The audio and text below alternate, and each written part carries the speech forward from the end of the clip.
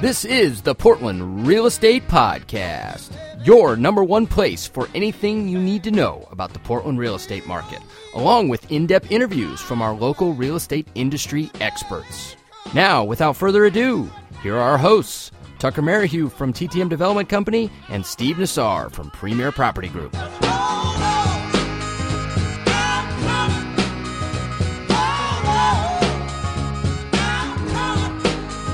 All right, welcome back, everybody. This is episode 35 of the Portland Real Estate Podcast. We are back with another fantastic episode. We have got our favorite, Joe from the Masters of Real Estate, back again this week. And, of course, my co-host, Steve Nassar. What's going on, Steve-O? What's happening, Joe? Hey, guys. Great to be back on the show. Welcome back, Joe. Thank you. Very much looking forward to your thoughts and opinions on some very lively topics today. Yeah, we had definitely some lightning rod topics over the last month. We curated some of it, and I think we picked out some that all of our listeners are really going to enjoy. So without further ado, let's just dive into it, Steve-O. What's the first topic we're going to talk about here from the Masters Forum? The first topic was posted April 30th, and I will read it. It says, seeking advice. During my open house this morning, I found out there was another realtor from another office and brokerage handing out cards and poaching on people coming into my open house. He got in his car and left by the time I saw him and found out what he was doing. But I did get one of his business cards. Is this an okay practice? Just wondering before I call him and or his principal broker. Thank you in advance. Yeah, this was a bizarre one. It kind of makes you feel almost a little sorry for that person. I mean, it's kind of pathetic in a lot of ways. There was even one funny comment about that where somebody said something to the effect of maybe you should offer them Salvation Army or, a homeless shelter because it's to that level of, are you really that desperate for business that you are poaching people's listings, standing in front? I was trying to wrap my head around exactly how this went down. Like, it didn't say they went inside the listing, and I could see where that would be definitely crossing some lines, but I was kind of envisioning they're on the sidewalk there and, buyers are coming up and maybe they're saying, are you working with an agent? I'd love to show you this house. But yeah, it's still really, really bizarre. It generated a lot of responses. Most were very negative to that action. My company's own Kelly Yock kind of threw out just a couple scenarios just to kind of keep it lively and interesting. I don't think he was saying, oh, yeah, that's great, and all of our agents should be doing that. But I know he wasn't saying that. I think he was just trying to challenge the thought process of where is the line of what is okay and what is not okay. I mean, what if you have a listing across the street? Are you doing something similar? So I thought it was cool, and there was a lot of comments about that. What was your take on it, Joe? Well, it's clearly bad etiquette. I mean, the person's holding an open home for many reasons. That's to get buyers for that particular home, maybe pick up some buyers or some sellers in the neighborhood. It's very convenient when a home's open. If you're a realtor or not, you could just walk right in, see it, walk right out. There's no monkeying with the lockbox or anything. However, you need to kind of look at the situation. You are not specifically going to that house to preview it for someone or to show it to someone. So if you stop by at an open house, it's really bad etiquette if you're passing cards out and kind of schlepping the buyers that are walking through the house, unless you are with your buyers or your friends and you had a previous relationship. But what was even a little more interesting, I mean, it's clearly bad etiquette, but this thread kind of started talking about reporting, like, hey, let's be aware of this guy. Who is this guy? Let us know so we could be wary of this person in the future. And so then the discussion turned into, should we out this person?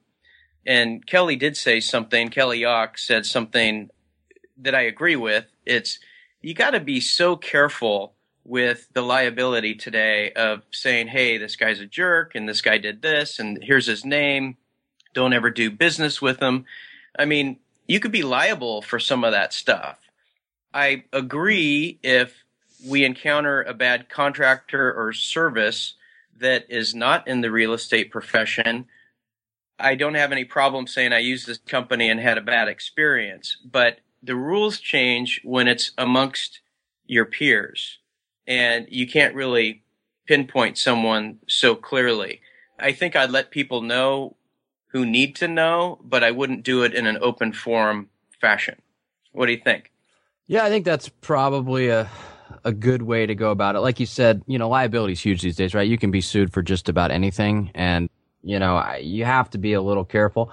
On the flip side, I think that was really bad etiquette, and quite honestly, I don't know. I mean, I'm not a realtor, so my emotions on this topic probably aren't as high as some, but I would say that I don't think I would be worried about my clients going to a used car salesman tactic like that, or even like a panhandling tactic of like, hey, before you go in here, here's my card. By the way, I can show you some houses and sell you some stuff.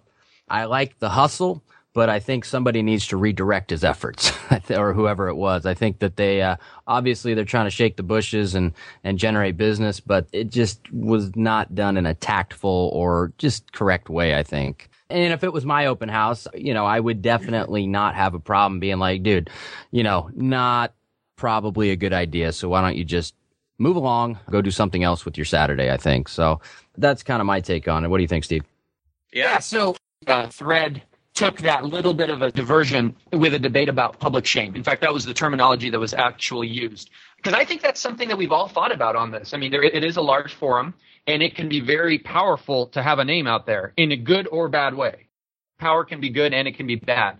And I agree with Kelly Yock. I think you got to be incredibly careful with this. Now, if this person did exactly what the person who posted the thread said, clearly, I don't think there's many that will line up and defend them. But what if it wasn't exactly? I mean, there's always two sides to every story. What if there was an agent who was meeting a buyer at the house? Buyers, maybe they're getting ready to walk up to it. The buyer no-shows. And this is purely hypothetical, but buyer no-shows, text them, and they're thinking to themselves, well, I'm still going to preview the house. And another person's entering the house with them, and then they engage them in a conversation, maybe about the weather. And then somehow they also say, are you working with a buyer? I was supposed to meet mine here. Here's my card. Now you start to see a scenario where this is a little bit more innocent. Had somebody gone on here and said, Joe Smith or Joe Jones is the one who did this, you can see where this would turn into a witch hunt in front of an audience of 2,500 people and really, really be a bad thing. So I'm not saying that there should never be a name mentioned on this thread, on this group, but boy, you better be careful with it. And I just think you're far better off to avoid that if possible. Along those lines, I remember once, this was probably 7-8 months ago, I posted a scenario with no name, just kind of on the heels of this situation. It was kind of interesting. I posted a scenario about how we had just closed a transaction. We were on the buy side. We asked the listing agent like 3 or 4 times, can you please change it from my buyer's agent's name into my name in the MLS? And there was a thread about it. People were like, oh yeah, why that's not, why are they doing that? They should get back to you. I was asking, can I go to RMLS and bypass this person? I think that was my question. And lo and behold, the person emerges and says, it's only been 4 or 5 days, whatever the day is, and we've been busy. I'm going to do it. And she did immediately do it. So she kind of outed herself, which was interesting. But yeah, I think you have to be really careful. That's my take on it.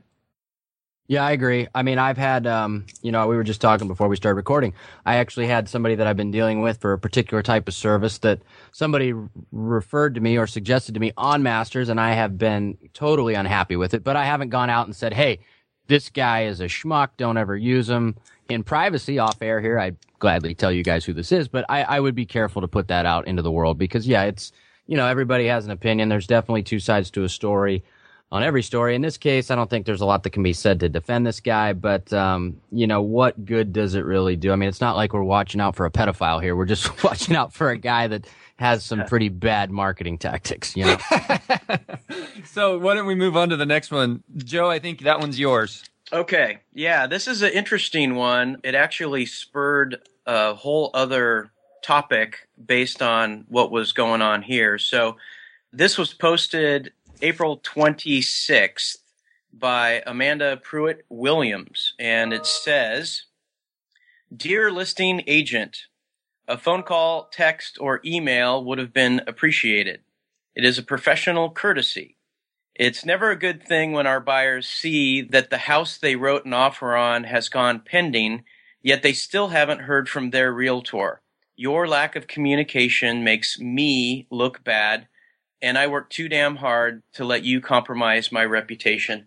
Signed, frustrated buyer's agent. What's your initial take on that, Steve-O? Well, I love some of the side threads on this one, and I think we're going to delve into those in a little bit. But just going into the actual post, yeah, that's unacceptable, guys. I mean, stuff like this happens sometimes, and I always I go straight to my clients and I say, look, it's almost impossible for me to communicate well with you if I'm not being communicated well with. But it does make us look bad to our clients. And so we beg of the other side, please, don't do this. I get sometimes how this happens. We've talked on this podcast in the past about pricing your listings correctly so you don't have that scenario where it's just chaos and there's 50 offers, 25 offers. I think that's part of it, is just early on making sure you do your diligence to not price it in that manner. If that happens, here's another quick suggestion. I think most of our listeners know that you can go into your SentryLock and you can click a few buttons and it will generate an email for you with everybody that has used that lockbox. So that even the people that didn't make an offer, and that's okay. I'd rather email a few people that didn't make an offer than not email the ones that did. And I'm talking about a drastic situation where maybe your phone has 20 messages, especially if you're a solo agent, you don't have a team that can help you in this. Your phone has 20 messages, you have 50 emails, you have 20 offers. Go into SentryLock, create an email where everybody who showed the house is on it, send out saying, we are pending with, I don't know what you'd say for the buyer's name, because I guess you'd remove the person who's actually being accepted. That's what you do. You'd remove the person being accepted and say, sorry to inform you if you've made an offer. We're trying to catch up on emails and phone calls, but we have accepted one. Something as simple as that would be a wonderful courtesy and would really help people not look badly as this agent did. Yeah, I agree. And I'm sure Joe will have a lot of good things to offer with this, and we can kind of go into some of the comments after that. But I would say that it really just comes down to professionalism, right? I mean, you are running a business, right? This ideally is not a hobby, although for some people they treat it like a hobby, and when they do, they don't run it like a business. And so what it appears Amanda was dealing with is somebody that is really not running a business. They're running a hobby, and they might mask it by saying they're busy or there's just so many this and there's so many of that.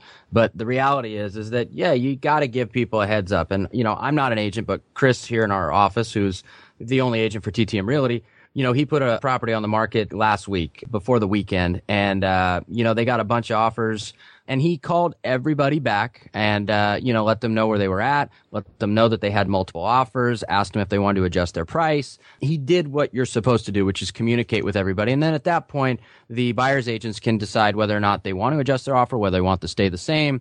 But at least then they can communicate that down the line to their buyers, right? And if he didn't get the agents, he left it with their assistant or somebody that could then communicate it with them. So I think it's just part of being a good agent, and I think that anybody that doesn't is just not doing their job properly. I mean, that's the bottom line. Now, the caveat to that in my mind is, and I'm not saying that Amanda wrote this type of offer, but if somebody came in and wrote a lowball offer and then they're pissed that it went pending and you didn't get a call back, maybe that's the only caveat where I'm thinking to myself as a seller, like, why would I even respond to these people? We know that this sells at, list or above, and you wrote an offer for $50,000 less.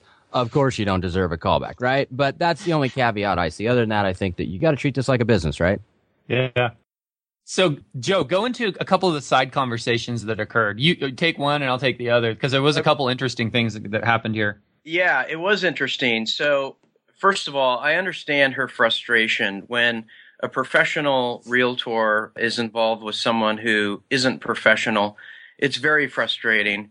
And the way she drafted this post was very much ranty. It was kind of like one of those missed opportunities on Craigslist. You were at the grocery store and I was the guy picking the cucumber the same time you were getting the apple, and let's go have coffee. This was written to this listing agent, kind of like a Dear Abby thing. And does that not work, by the way? It doesn't work. And I want to give props to John Stagnity. He's really good. I can't police this all day long. I mean, I have a company to run. I have my own business. And when I turn masters back on, if people flag things, it just identifies which posts I need to consider, whether I delete the post, keep it, or delete the post and the broker who wrote it. And so I do appreciate him calling it out as a rant. And it clearly is a rant. Did this one get flagged? Do you remember? I can't remember. Probably not. I have like 10 or 15 people ask to be members a day. And then something gets flagged every day. It's kind of bigger than I am, and I can't even remember. But this thread, so we have two things going on. Yes, it was unprofessional of this listing agent. As the selling agent, you need to educate and isolate your buyers. The core of this entire group is communication, and you need to educate, hey, there's a chance this guy has multiple offers. He might put it pending and then go present them all just to keep people from blowing up his phone. Or, hey, I'm only good to respond to you when I'm responded to. So you need to isolate and educate your buyers and or sellers and let them know the precedents of what's about to happen, but also let them know the pitfalls. If somebody stumbles and doesn't do their job, what possibly could happen. Like, well, there's a chance it could be pending and I won't get notification yet, and you're going to see it on Trulia or Zula. The derail here was the rant, and yours truly posted something sort of in response to this on April 26th. And the title is, okay, everybody, let's take a knee for a second.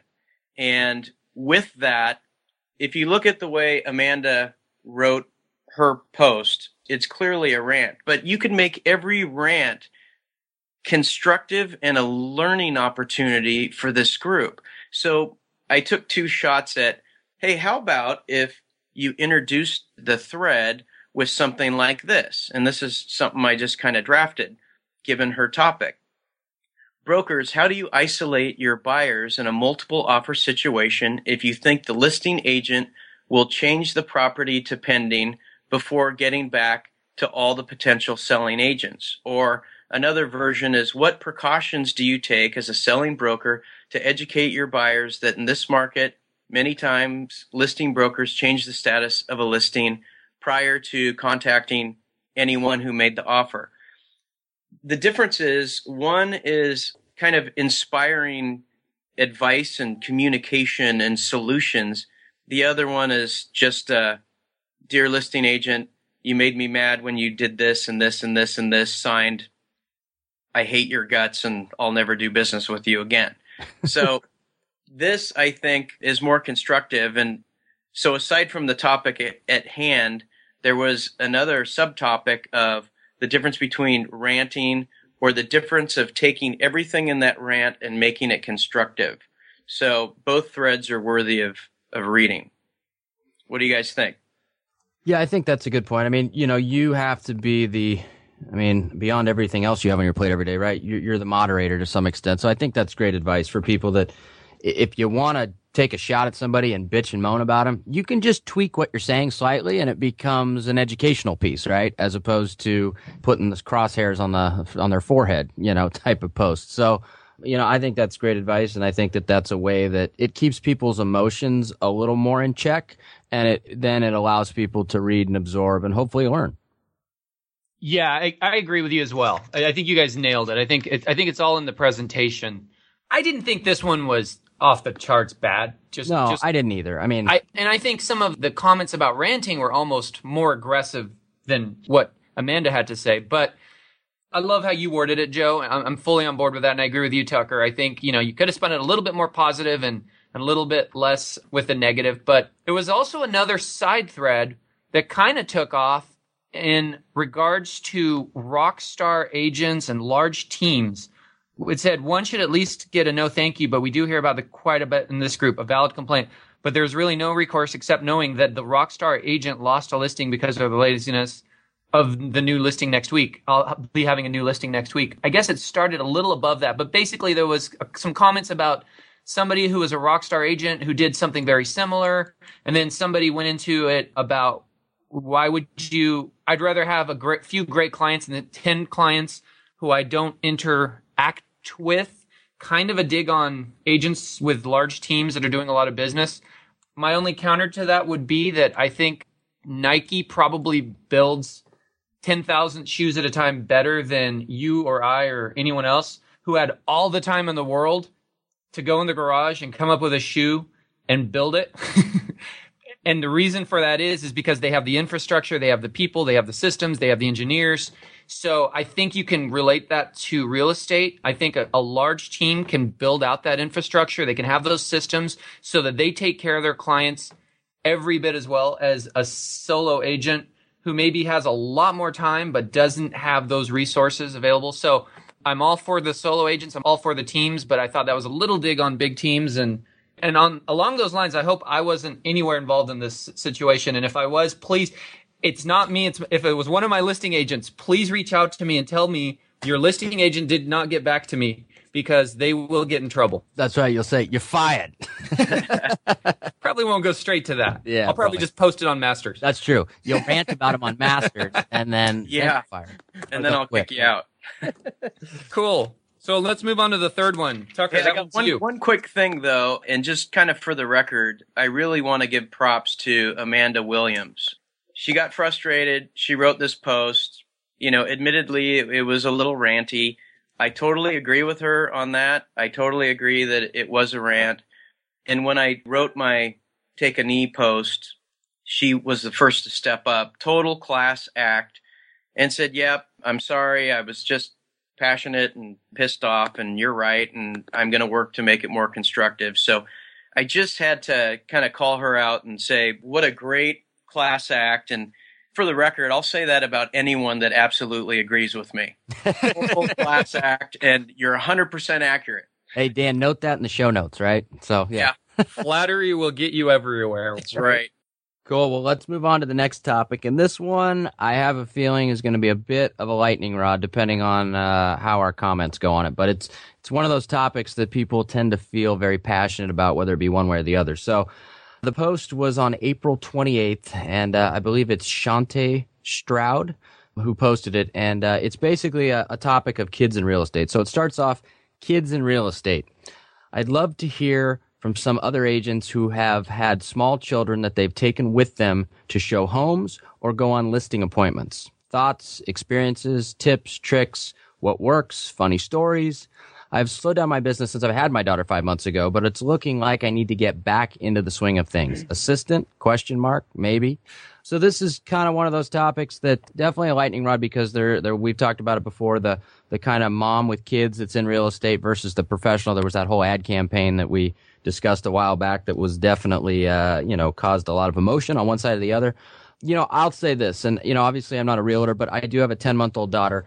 I have a mother-in-law who is a realtor, and I asked her, my wife and I asked her to watch our daughter the other weekend, it was very nice for her to do that, because we got to go to Bend and I got to play golf at Pronghorn, which was fantastic. But she had some showings that she was going to be doing over the weekend, and she was concerned about bringing, her granddaughter, my daughter, with her, who's 10 months old. And I understand exactly why, because, kids can be all consuming sometimes. And if they're all consuming, you're really not there to perform to the best of your abilities with your client, whether that be looking at the house, looking at the good things, the bad things, listening to your client, whatever those things are that, you're supposed to be in tune with.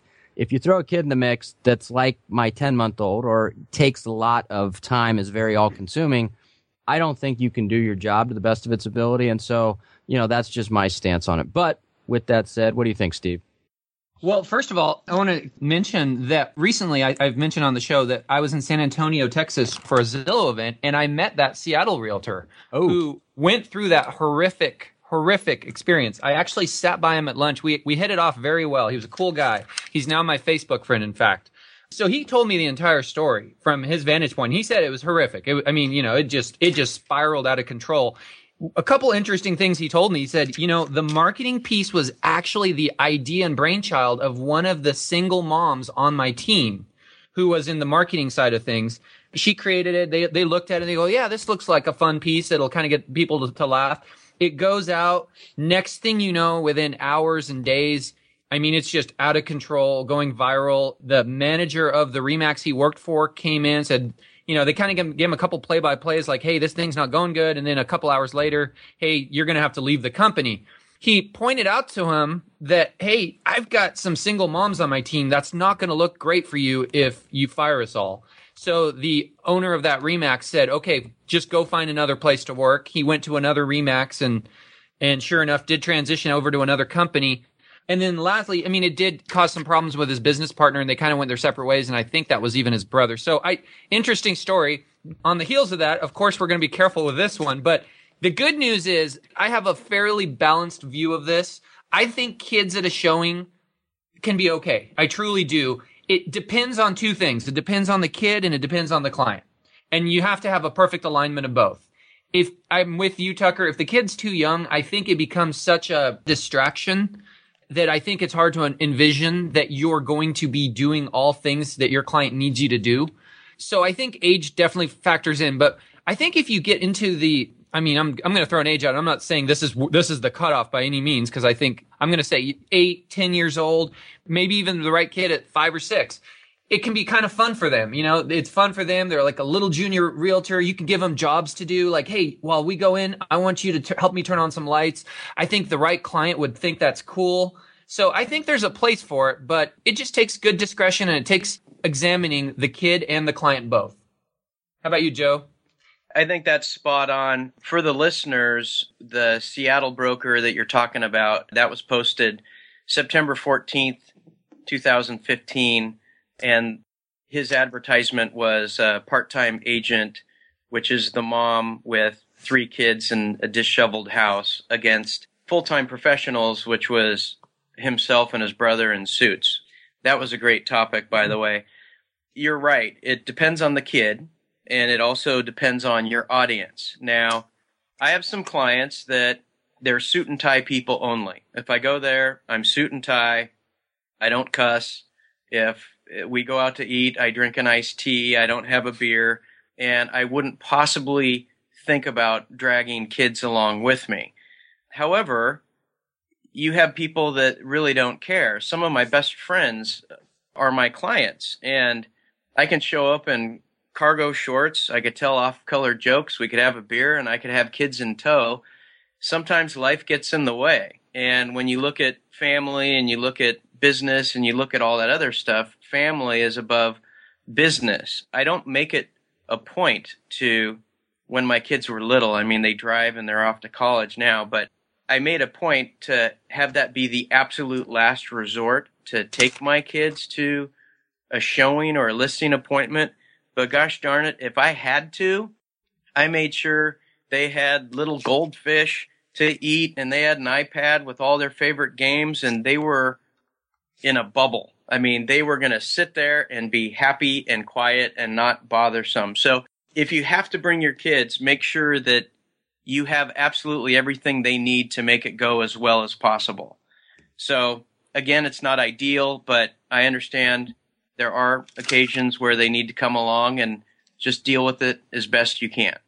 Yeah, I agree. I think that's a good way to look at it. Steve? I was going to say one last thing about that, and it has to do a lot. The only determining factor is not the age of the kid. It has a lot to do with the temperament of the kid. I mean, you could have a 14-year-old kid that has a bratty personality. He's going to be pouting and doing all the wrong things that are going to make you look really bad. So you just got to know the child and make decisions based on that. Yeah, and your client, as Joe said. I mean, certain clients expect certain things, and you know who they are. You know what they want to see and not see, and so you kind of have to respect that a little bit because they're choosing to do business with you. So I think that was a good way of looking at it, and I think we probably hit everything that needs to be talked about on that one. So let's roll to our last topic, Steve. Why don't you introduce it, and we'll give our thoughts. Yeah, so this one was one that I loved quite a bit, guys, and it's one of the ones, actually, on the ones we've gone through today, I don't think I commented much on them just because life happens and I got busy and I didn't get the opportunity, but this one I did, so that'll be kind of a fun one for me. This one was posted on April 25th. The post says, "Hello, masters. When you are the listing agent and have multiple offers, do you reveal the dollar amount of the accepted offer to the agents whose client's offer was not accepted? Why or why not?" So I'll kind of chat about this one real quick.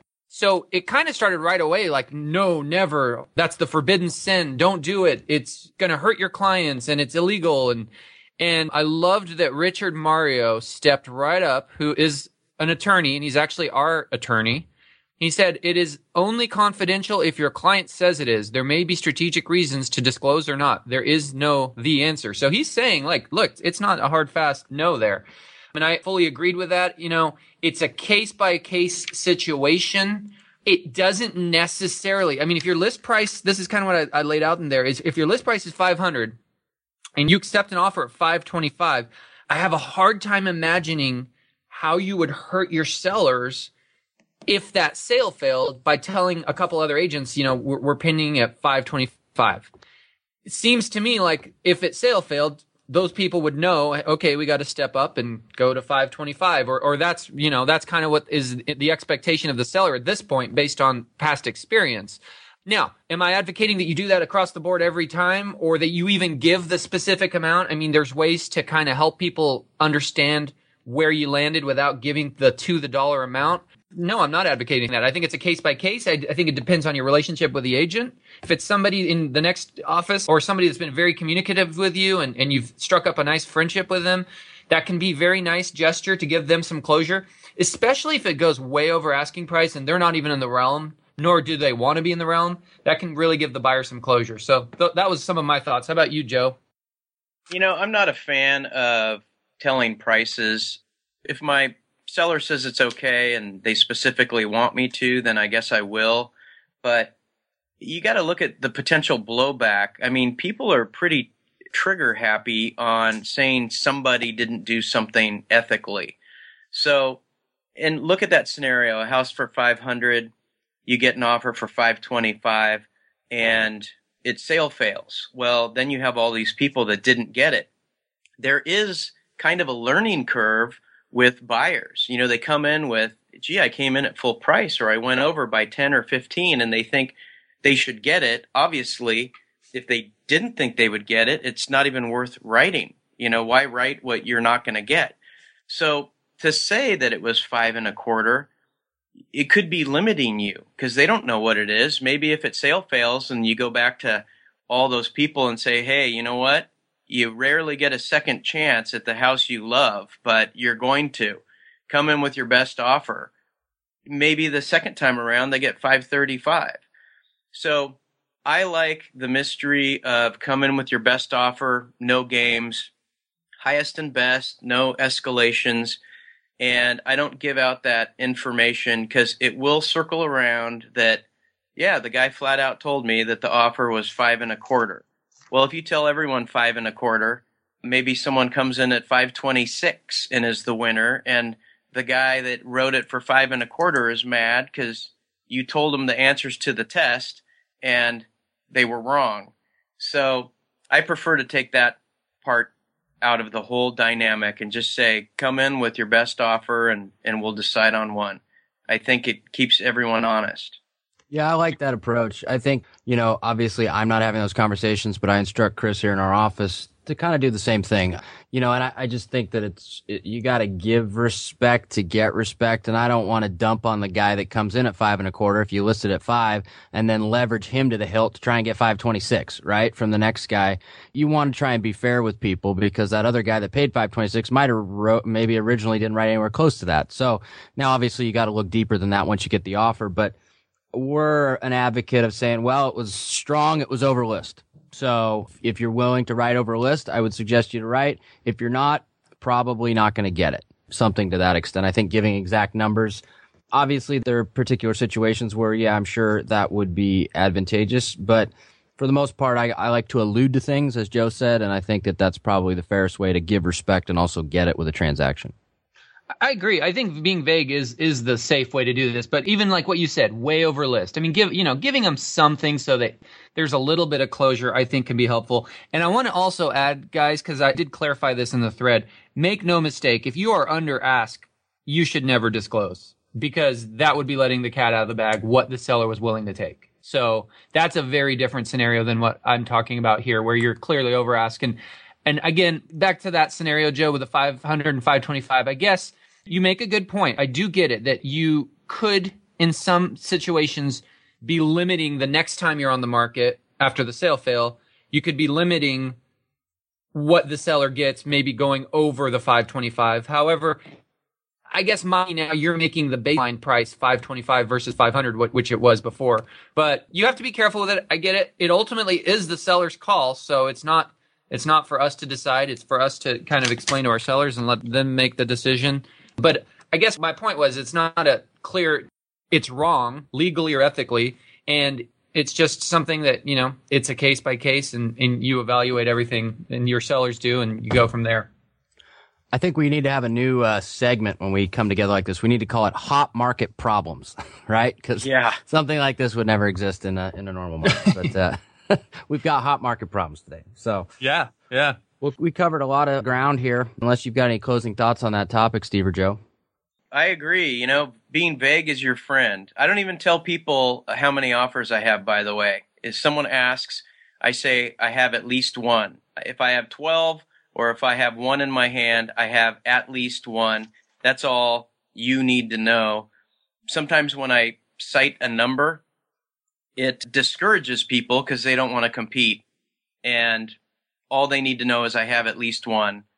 When I do get specific, however, if something is going way over ask and someone calls and says, hey, my people are qualified for X amount of dollars, is it even worth writing? I will tell them, don't waste your time for that sake. But great podcast. I agree with everything both you guys said. That's wow. We're all in agreement today. That's terrific. Well, and I have to say one last thing in closing, that this is what I love about the Masters group, and this is what I love about our podcast and having both you guys on here, is you realize there's more than one way to skin a cat. And by the way, I don't know where that expression came from, and I don't know why people are skinning cats, but along those lines, I'll look it up for next week's show, Steve, so we can explain where it came from. You realize that Joe's not right or wrong, and I'm not right or wrong, and there's different approaches to things, and to have a healthy respect and to hear those is just so powerful. And sometimes people change their approaches. I know there's things that I did probably 2 years ago that I felt like, this is the way to do it. And then you get in a room or you see it on Masters and someone explains their opposite approach, and you're like, gosh, that makes a lot of sense. And so that's the beauty of real estate. There's not just one way to do it, and it's great to see those other people's vantage points. Right. Now, I will say that lead generating from poaching somebody else's open house, probably not a good idea no matter what vantage point you're on. That's right. That's right. So cool. Well, hey, Joe, we appreciate you as always coming on. I think we had some great conversations, some great topics. So thanks for joining us. I think it was another great show. Thanks, guys. Thanks, Joe. All right, Steve, we'll be back next week. We will see you next time.